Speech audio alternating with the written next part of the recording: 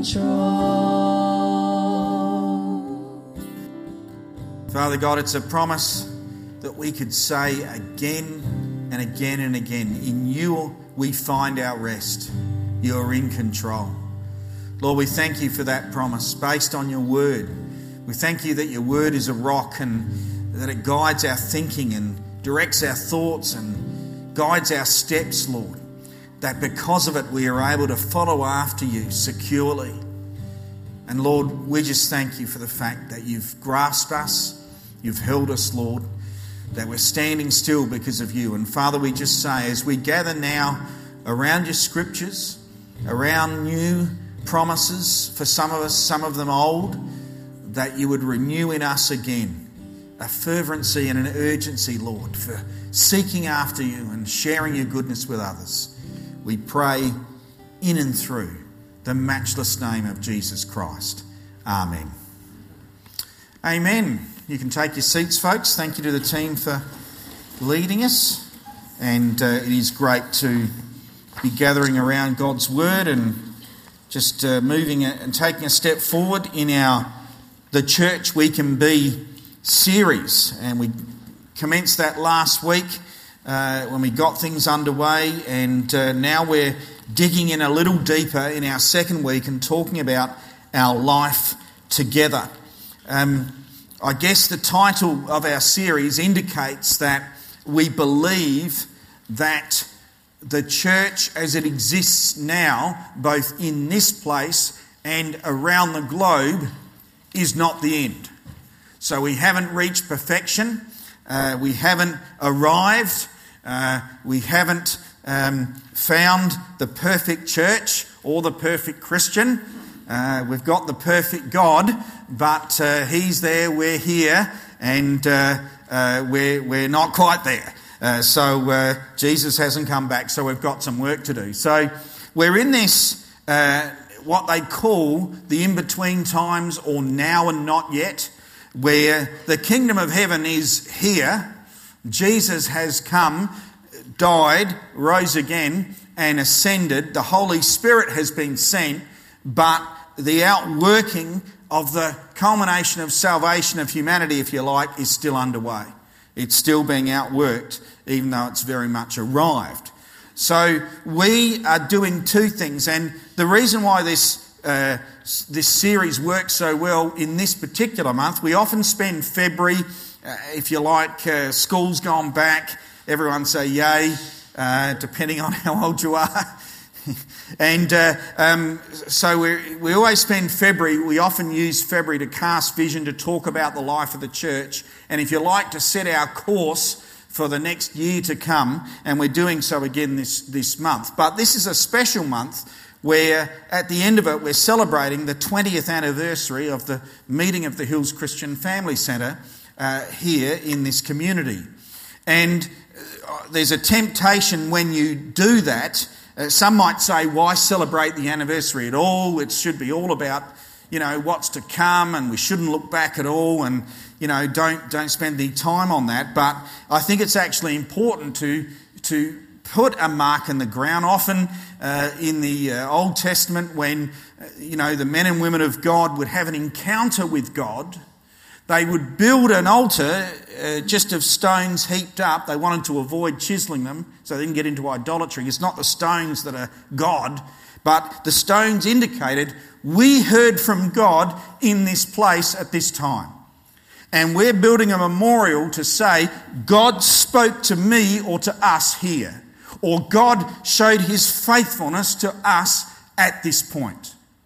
And so when we celebrate an anniversary, when we look back and say it was back then, it's an important part of our life following Jesus that we're able to look back and say, this happened back then. Not that we dwell here or stay here or get stuck here, but that we can look back and say that's what happened then. Now, for the individual Christian, I want to just spend a little bit of time on this. We'll get there in a minute. For me, one of those important times in your life is always your baptism. It's always an important time. We say that, usually the baptism doesn't save you, it's your response in faith to Jesus, but it's very much a public statement that I heard from God, that Jesus has called me, and I'm now standing in front of people and saying, my old life is over, down I go.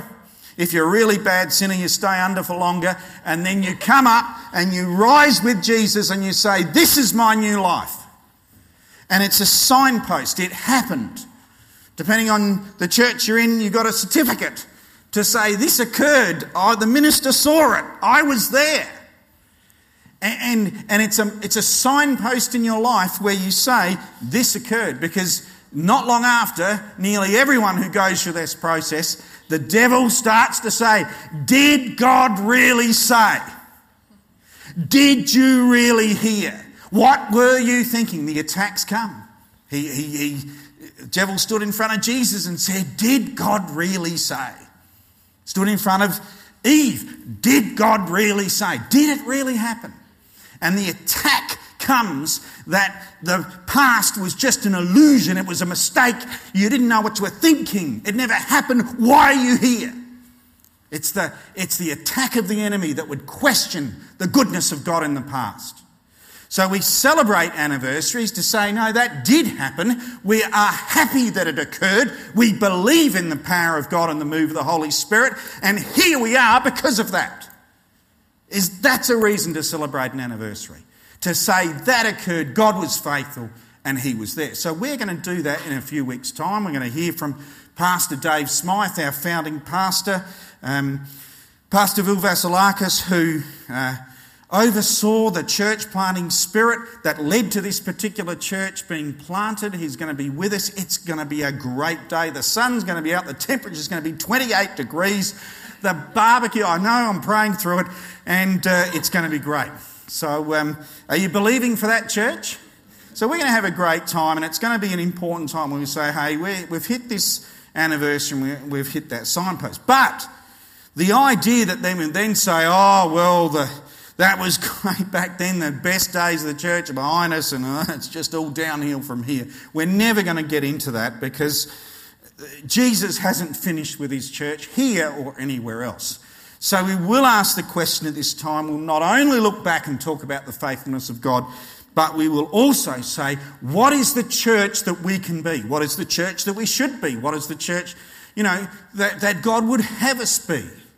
And as we ask that question, by God's grace, we discover the answer and we respond and say, let's go for it. Let's believe for it. Let's be that church in that place. Now, I know many of you have had lots of different church experiences. For some of you, this might be the only church you've ever experienced. Many of us have been in maybe 2 or 3 different churches. This is the 3rd church I've been a part of. My first one was the Flinders Park Church of Christ, where I was there from about 1983 to 1996. And it was the church that I was saved in. It was a church that I was married in. It was a church where my kids were born. And it was an amazing fellowship where obviously I found Jesus, or he found me probably. And it was wonderful. And as I think back to particular times, there are images in my mind of that place that still today are as bright as ever. I can remember walking out the front in a service in November 1983 and making a commitment, being baptised, getting married, standing before the church and talking about new, missionary endeavours that Judy and I were seeking when we were part of a house church and that type of stuff. So, yeah, it was wonderful. Then I was at the Christian Family Centre at Seaton from 1997 through to 2015. And that also was a special place. My kids were baptised there. I responded to the call to ministry there. Right when we first got there, we watched as a group of people stood out the front with Pastor Dave Smythe and Narina and said, we're heading for the hills. And we thought, wow, what a step of faith. That sounds exciting. Wonder how that's going to go. And lo and behold, here we are, 20 years later, with that group of people and others, and celebrating the goodness of God at that time. So God is building his church, and he leads us to communities of faith. All right? So I don't know whether you noticed or not, but God wants to connect everybody with a faith-filled community of Christians that the New Testament doesn't know anything about Christians floating around on their own. But they were always saved into a group. They were connected to a fellowship. And really, to leave the church was to leave the faith. It was just the idea that you could exist out on your own. They had no understanding of that whatsoever. So it's important to recognise and to understand the fellowship of the Holy Spirit that draws us into a community and to understand that a role that plays it. So the idea that we can say, well, I'm just going to try things on my own for a while. I think I can reach my potential without a church, and I'm just going to park myself over here. It doesn't exist. If you feel that you've got a call to ministry of whatever it might be, or that you've got gifts to give, I don't know whether you noticed or not, but someone needs to receive them. Someone needs to receive the ministry. It's something that we achieve and move together in. 1 Peter gives us this wonderful picture of what it means to be part of God's group, if you like. And Peter, almost in this attitude of exaltation or worship, just starts rattling off who the church is that it was called to be. And Peter was doing this in an atmosphere where the church at that stage was under great pressure. It was maligned and criticised, and the believers and they were attacked. And they would have often been thinking, once we were this, once I had this standing in the community, perhaps as a Jew or whatever, now I call myself a follower of Jesus and a Christian, and I'm getting attacked and criticised, and we're getting pressed, we're getting, robbed, and our economic situation is under pressure, and you're really, who are we? And Peter just speaks over them this amazing prophecy or promise. He draws phrases from the Old Testament, God's traditional people, and says, this is who you are. And I underline God's special possession, because I just want that word and that phrase almost just to hang over you and us. I'd leave it up there all morning if I could. Because I think some of you, and I think us as a community, never need to lose sight of the fact that we are God's treasure, that God has gone to enormous trouble to bring the church into existence. Last week we watched that video of Prince Frederick watching his bride, and he's weeping over his bride. And I believe that was prophetic as Jesus looks at the church that cost him his life, coming to him, and he weeps with joy. He counts the cost that he paid, and he has no regrets that he brought us into existence, that he brought us into faith, and he waits for us to approach him. We sang the song, Jesus is calling us. Come to me, approach me, pray to me, worship me. I want you. I have gone to enormous lengths to draw you into relationship and to create you. And this verse talks about that God, we are his special possession. And the reason why, in this case, is very simple, that we may declare the praises of him who called you out of darkness and into his wonderful light. That's pretty simple. What do you like at declaring praises? I mean, do you look for an opportunity to say God is good? Do you look for an opportunity to say, I know the Saviour? I mean, it's pretty simple sometimes. And sometimes we're like, I sing in church. Well, that's great, good, I'm glad you do. But declaring God's praises is a full-time, non-stop, it's an expression of what we choose to do with our life and how we live. It involves our words and it also involves our actions. It's your ministry and mission of the world to point towards and to declare that God is good, that he should be praised. So look, that's our mission, folks. And it came as we moved from darkness and into his wonderful light. So are you excited about that, church? Does anyone agree with this? Would you like to say amen? Praise the Lord. That's great to hear. I'm not preaching to cardboard cutouts, but to flesh and blood, full of the Holy Spirit, accepting this, your destiny. How did I get here? What am I doing here? You're doing that. That's your mission and ministry in life. That's why we meet in this place. That's why we pay the rent. That's why we serve. That's why we look back and say, it happened back then, and we look forward and say, and we're believing for more in Jesus' name. Because if it's not that glorious, quite frankly, I'll go home and watch the Davis Cup and the Strikers win today. But instead, I'd rather be declaring that. I'd rather watch the replay tomorrow. I'd rather not worry about it. That's what it's about, folks. To declare that God is good, to have the living God and Saviour of the world reveal himself to us and us to stand together and say, we know the good God. We know the one that saves. That's why we're here, folks. That's why the Hills Christian Family Centre exists. And that's why we ask the question, what is the church that we can be? Now, I want to spend a little time this morning looking at the great sermon that the Apostle Peter preached on the day of Pentecost. An amazing moment in the life of the church, recorded for us in Acts chapter 2, not only for posterity, but also so that we might reflect on the truth of the life that we've been called to, and so that we could know what we might expect or aim for or look for as we gather together as a church community.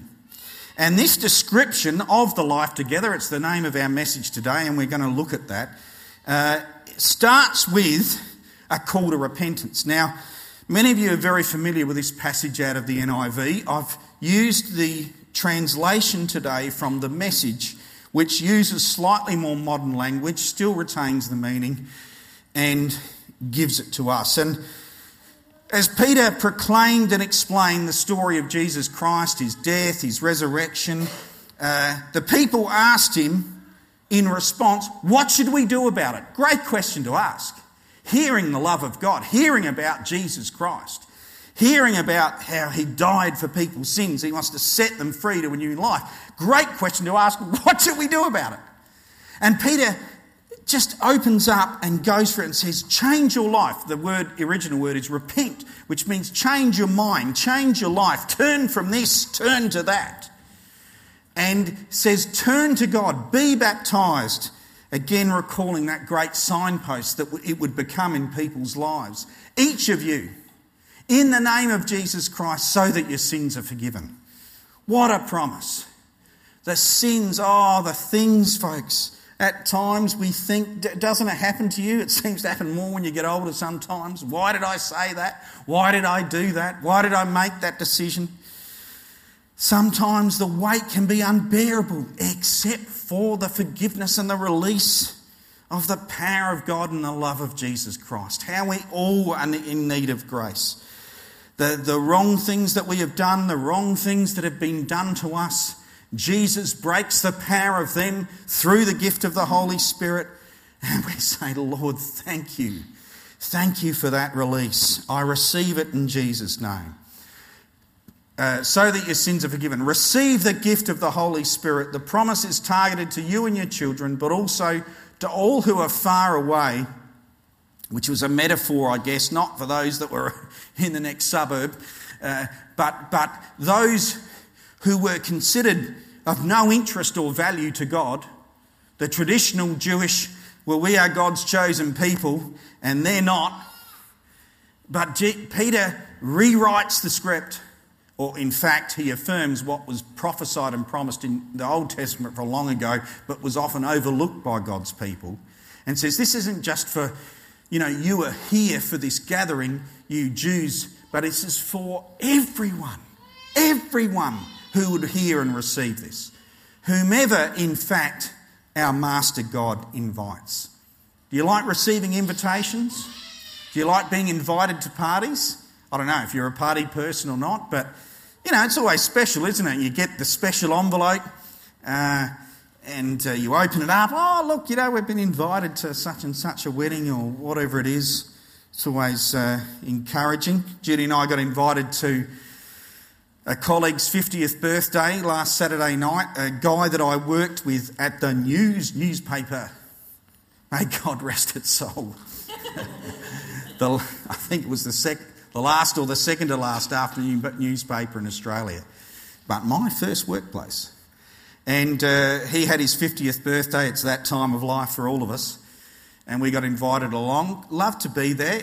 We knew nobody except for the guest of honour and his wife, because he hadn't invited anyone else from his media mates because we just made it too big. But anyway, it was nice to be invited, wasn't it, Jude? We did our best. We talked to people, talked to a woman who told us she was a Buddhist, and another guy who said he was a failed Catholic. Wherever we go, we have to share and talk about that, which is fantastic. So it was good to engage with them. But anyway, the invitation is good, isn't it? Every human being has an invitation. No one can say, no one cares about me, no one loves me, no one wants me to come to their party. God wants everyone to come to his party. Never let anyone think, I don't have an invitation. Tell them about the invitation that God the Father has for them. You are invited, say to them. You are required. First, come to church this Sunday and then accept and believe and receive the gift of the Holy Spirit. Everyone has an invitation. So Peter starts this this description that follows, begins, if you like, with repentance. And then it says he went on in this vein for a long time. All right, so I don't know how long that is. Paul preached all night once. Someone was so enthralled they fell out the window and died. But thankfully he went down and prayed for them, they were okay. So I'm not going all day today, but Peter preached for a long time, urging them over and over, get out while you can, get out of this sick and stupid culture. Interesting rendering of that. That day, about 3,000 took him at his word. They believed him and were baptised and signed up. They committed themselves to the teaching of the apostles. Now this is when, having accepted Jesus Christ and having received the gift of the Holy Spirit, having been baptised in water, Dr. Luke then starts to say, this is what they did. They then stepped into the community life of the church, and this is what happened. This was their life together. Firstly, they committed themselves to the teaching of the apostles. The first thing they wanted to do was, what is God saying to us through his servants? What is the proclamation of the word to us? Jesus is no longer here physically. We sense the power of the Holy Spirit, but what's the spoken word over us through the guys that heard him first speak and teach? Proclaim it to us again. Tell me the old story. Say it to me again, the loving and saving power of God. We want to know. This is why you're listening to another sermon. Again, what are you up to in your personal life? You're keeping account. 1,585. I don't know, it's like batting in cricket. We go on, it's like Steve Smith, another sermon, another run. What's your total? Do you resent having to listen to another one? Is it, oh no, here he goes again? What is it? Are you committed to the proclamation of God's word above your life? Are miracles happening to you now? This is the old story, but by the power of the Holy Spirit, it's renewed in you each time you hear it. It's God's power at work in your life, renewing you as it's spoken over you. You are receiving a gift from God. They were committed. They were learning. They were growing to the proclamation of the word and the teaching the apostles over them. Secondly, they were committed to the life together, to fellowship. You are here. You have prioritised it today. You have made this an appointment. You've said no to the Davis Cup. You've said no to the strike. No, you might have time to watch that later on. I don't know what else you could have done on a Sunday. I was driving up the hill. There's people riding down it. They're going faster than we're going up. And I'm thinking, they won't have time to get back to church. I'm trying to see if I recognise them. Is that David Rax? He's on PA this morning. He's going in the... Oh, it's not him. He won't have time to get back up the hill. It'll take him twice as long. Others aren't prioritising the fellowship. They don't know about it, or they've decided to do something else. But you're here this morning saying the people of God are gathering in this place. I will be there. God bless you. That's the life together. Secondly, the common meal, which is a euphemism in that case for communion. In other words, the gathering of worship and the prayers. They prayed. Those four things I'm going to highlight in a moment time. Everyone around was in awe, all those wonders and signs being done through the apostles, and all the believers lived in a wonderful harmony, holding everything in common. They sold whatever they owned and pooled their resources so that each person's need was met. Wow! Amazing. And I know many of you are aware of the needs of others and do this and think of others, but that's a sacrifice. That requires a decision, that kind of life. And I know that there's been many expressions of generosity in the life of the Hills Christian Family Centre. But when we read it like that, it's confronting and it encourages us. It's not just, I have my little life and I step in here and I step out there. But it's how does that affect us? A wonderful harmony. Wow. Saying living in unity as a church is a beautiful gift. And we're tested in it at times, but that's the call. And of course, miraculous signs and wonders. We believe in the power of prayer. We pray for people here every week. Carol passes on through those that are on the prayer chain and answer to prayer. And we say, look at that. Thank you, Jesus. That's why we prayed. It's a wonderful time of celebration when God answers prayer. We believe. Someone comes into this place and they say, I have this concern, whether they're a long-term member or a newbie. This is happening, that's happening. One of our responses should be, somewhere in this gathering, we will pray. Now. Oh, but we're standing in the foyer. Who cares?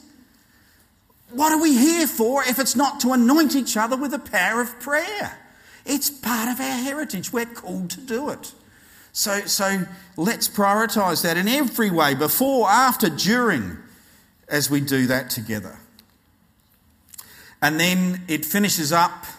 They followed a daily discipline of worship in the temple, followed by meals at home. They came together, but they also met later. Every meal a celebration, exuberant and joyful. Sounds like being at the Moore's place. As they praised God, people in general liked what they saw. Every day their number grew, and God added those who were saved. Powerful picture, isn't it, of what it looks like to be together in God's family and God's community. So Luke tells us that repentance, water baptism and baptism of the Holy Spirit are important first steps for our new beginning in Christ. That's the starting point. So we're not a club. You don't come and recite something and sign, but you join by being born again. That's how you're part of God's church. You turn from and turn to, you experience the power of the Holy Spirit, and then you're in. You've joined. That's it. It's supernatural, it's born again power, and that's how you become part of the church. But he does highlight those 4 indispensable habits, and I'm just going to leave them up there for a little minute and get you to reflect and absorb these for a few moments' time. And we're going to do some personal assessment here today. I've got an even longer list coming up when we're just going to reflect on these things and say, how am I going with my habits in these areas? What would I point to in my weekly life that would represent those 4 things? Where are they happening in the way that I live, where I could say, that's an expression of that? And folks, we're holding the word up to all of ourselves today.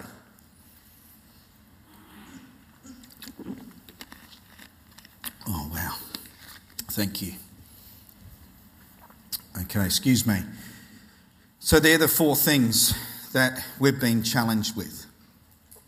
Now, the church we can be, when we look at those things and when we reflect on in what sense are they true of myself personally, in what sense are they true of us as a gathering.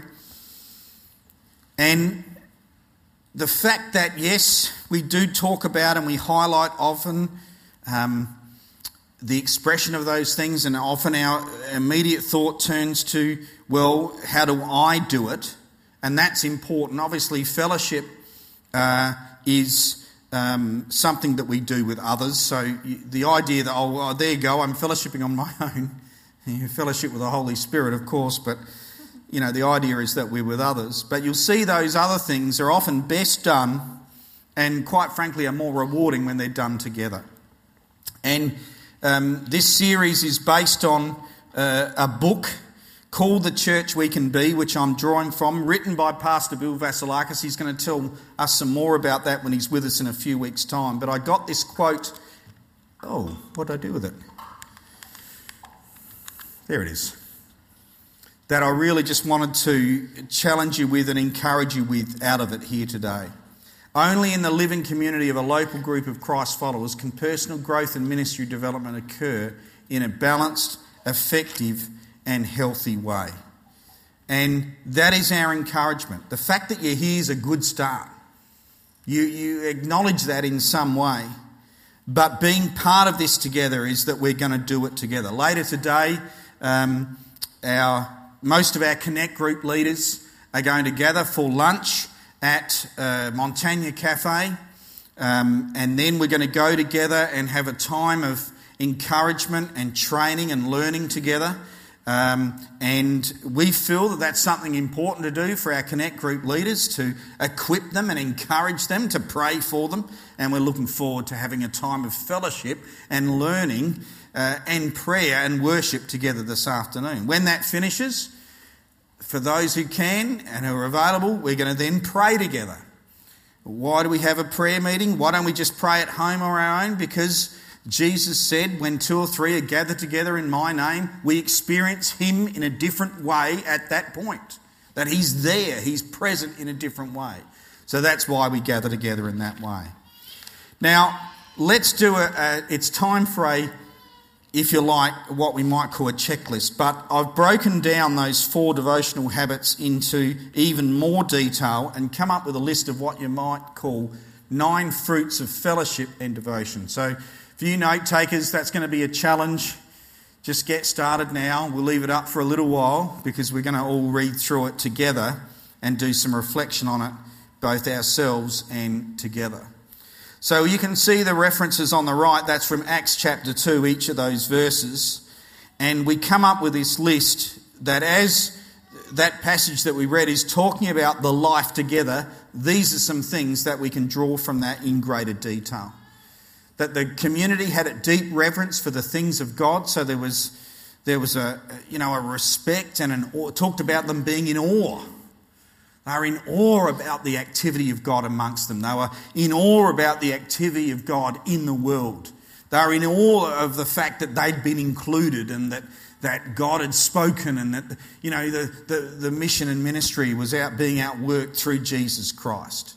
They had miraculous ministry. They were dedicated to unity, which then released their collective strengths. They needed each other in order to express themselves and their ministry calling. They were materially generous, which revealed how selfless and loving they had become. They saw themselves as full-time Christians and part-time everything else. They were together in the temple, they were together at home, they were worshipping together and reaching out to others. They met in large group gatherings and also in small groups. They were known for their joyful, authentic and hospitable way of life. They were dependent on God and thankful to God. They were respected by their non-Christian neighbours. And finally, they experienced a God-ordered growth pattern as new people were giving their lives over to Jesus and joining the church on a daily basis. So we can look at that list and build a picture of what life was like for the early church. Wow! Just like that. Now I want you to turn to the person next to you and say, okay, I'm now going to assess you according to that list. No, I'm just kidding. Some of you, your heart stopped. You're looking down the list thinking, I've only got 3 of these. Now, just before we do an assessment, we need to take Jesus' approach. This time it really is me first. Jesus said, why do you look at the speck of sawdust in your brother's eye and pay no attention to the plank in your own eye? How can you say to your brother, brother, let me take the speck out of your eye, when you fail to see that you've got a plank in your own eye? You hypocrite! First take the plank out of your eye, and then you'll see clearly to remove the speck from your brother's eye. Please raise your hand if you've finished taking the plank out of your own eye. Right up high, you can finish the sermon. Okay. It's interesting, isn't it? Because when you read that, you think, am I even qualified to help anyone with their speck? You know, if none of us have finished, do we truly judge and assess anyone else because of that? It's an interesting call, isn't it? So you need to start with yourself, folks, when it comes to that list. And I just want you to reflect on that for a moment, to look at that just before we close our message here today, because we need to start with the me first approach. However, it's also good to ask ourselves as a church, how do we measure up to that particular list at the moment? How do we look as we're reflecting on this signpost, looking back, and also asking what the future looks like or should look like? What does it look like for us? How does our church measure up to that list at the moment? And I think there's no doubt there are some things that we are doing well and that we've done well for many years here at the Hills. But the truth is also that we can do better in those areas. And in order to draw to that, I would simply invite you to do something this month, always really, but certainly now. And to not only say, well, how can I contribute to that atmosphere in this church? And I really want to encourage you with the fact that Jesus did call us to pray. Now, many of you are thinking, well, of course we'd pray about it. That's not very scientific. What does that mean? But Jesus challenged us, and there are so many great passages, and I want you to understand that all of that life that we just described in that list is supernatural. It's a miracle. So it's got to have prayer somewhere in there. And sometimes our temptation is, things are a bit flat at church, and, they're it's not very exciting, and, it's all a bit, it's all a bit low, really. And look at that list, and I don't know if we can tick any of them. And, we're in this sort of, my life's a bit ordinary, and church is a bit ordinary, and, I don't know what's happening, and mumble. And it's like, well, okay, can we stop the mumble there, and can we now switch into asking God for those things that you feel our church community needs, that you yourself need to see in your life, and start to speak the power of God over yourself and over your church community? Can we actually switch to that? Now, folks, I understand mumbling and grumbling. We all struggle with that at times, but somewhere we've got to say, but yet I believe and I have faith for that. And Jesus was so bold in the promises he's made. These promises about prayer, like he really took a big risk. Either that, or he knew it was true when he said it. I'm believing for the second. Truly I tell you, if anyone says to this mountain, go throw yourself in the sea, does not doubt in his heart, believes what they've said will happen, it will be done for them. Therefore I tell you, whatever you ask for in prayer, believe that you've received that and it will be yours. Wow! Now, that's not the only time he said it. Every gospel has some promise from Jesus in relation to prayer, and this is another one from John. Very truly I tell you, whoever believes in me will do the works that I've been doing, and they will do even greater things than these, because I am going to the Father. Jesus now is in the presence of the Father. He's praying for this church as we speak. He's praying for you as we speak. He's interceding for his precious possession. You think, well, I'm just such and such. No, you've taken the name of Jesus. You've called on the name of the Father. Jesus is praying for you right now. He's praying for this church community. He's gone and He's sent the Holy Spirit to all of us. We're not dependent on the physical presence of Jesus here today. So He boldly says we can do even more than what He did. Incredible. And I will do whatever you ask in my name. There it is again. He ought to stop saying that. He really ought to hold back a bit in that unequivocal promise of prayer. We might get a bit carried away with ourselves and believe Him and start calling out to Him. One of the complaints of God in the Old Testament, He said, "Why hasn't anyone burdened me with prayer? Why did you not come and intercede in the gap for yourselves, for these people?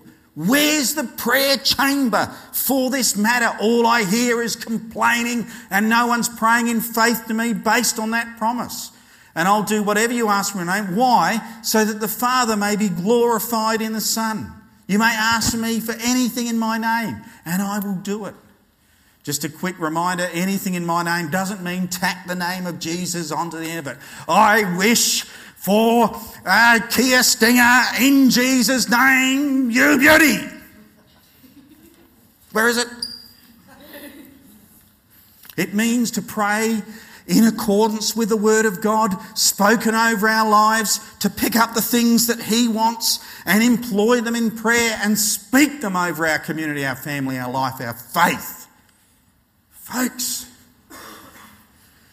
yes, we might lack, we might struggle, but we've got an invitation that's as clear as anything to speak them over our lives. Why don't we take that up now and pray for the life together in this place? Let's close our eyes and bow our heads and do that right now.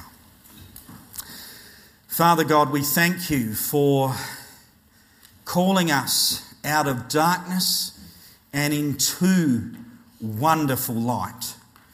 We thank You for the day that we believed and said yes to You and received Your Holy Spirit and were baptised into Your family and into the faith.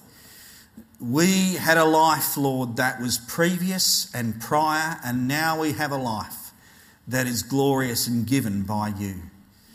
And Father, we look at the early life of the church and the fellowship, and Father, we are both wistful, but we are also prayerful at this point and say, Lord, as this community stands on its 20th anniversary eve, renew in our times the work of Your hands. Do not allow us to accept for a minute that we've seen all that's going to be seen here. Nothing else to see here. May that never be our confession and our profession, but instead, Lord, may we believe and receive Your good grace in this place. We are bold enough to ask for more salvations. We're bold enough to ask for more miracles here today. We're bold enough to ask for a new place to call our own, where we can travel like Your chosen people did through the desert to that space and say, this is where we've been placed to do our will and to do Your will, Lord, and to work Your ways. This is what we desire in Jesus' name. Father, renew in us the urgency and the energy of the Holy Spirit. Help us to commit to these devotional habits. Help us to commit to each other. Sacrifice, tender care, wonderful unity, Lord. May that be our expression here at the Hills Christian Family Centre. And Lord, we pray for those who haven't yet been baptised, who haven't yet said that they're Your children. Father, may they also join us. Those who are sitting here this morning and yet to make that decision, we encourage them, Lord. Say yes in Jesus' name. Turn from your old life. Change your mind about God and yourself and become His child in Jesus' name. This is our prayer and our desire, Lord. Father, fill us with vision. The same vision that 70 people stood in front of another church 20 years ago and said, we're going up there. Lord, may we know the same harvest, the same energy and the same desire as we come to this 20-year mark. We pray in Jesus' name. Amen. Amen. Folks, if we're going to end on prayer, we've got to allow some time for prayer. So I invite you all now to get to your feet. We're going to worship together. We're going to declare God's goodness and God's praise. But we're also going to open up the front. And I don't know what you need prayer about this morning. Maybe it's something related to this, something for our church, something for someone else. I'm not sure. But whatever it is, I'm going to ask the prayer ministry team to come down the front right away. And we just want to pray for you. Maybe you're standing in the gap for someone else. But whatever it is, as we worship now, come forward. Let us pray for you in Jesus' name. Get to your feet, folks. Let's worship together, but also let's pray at the same time in Jesus' name.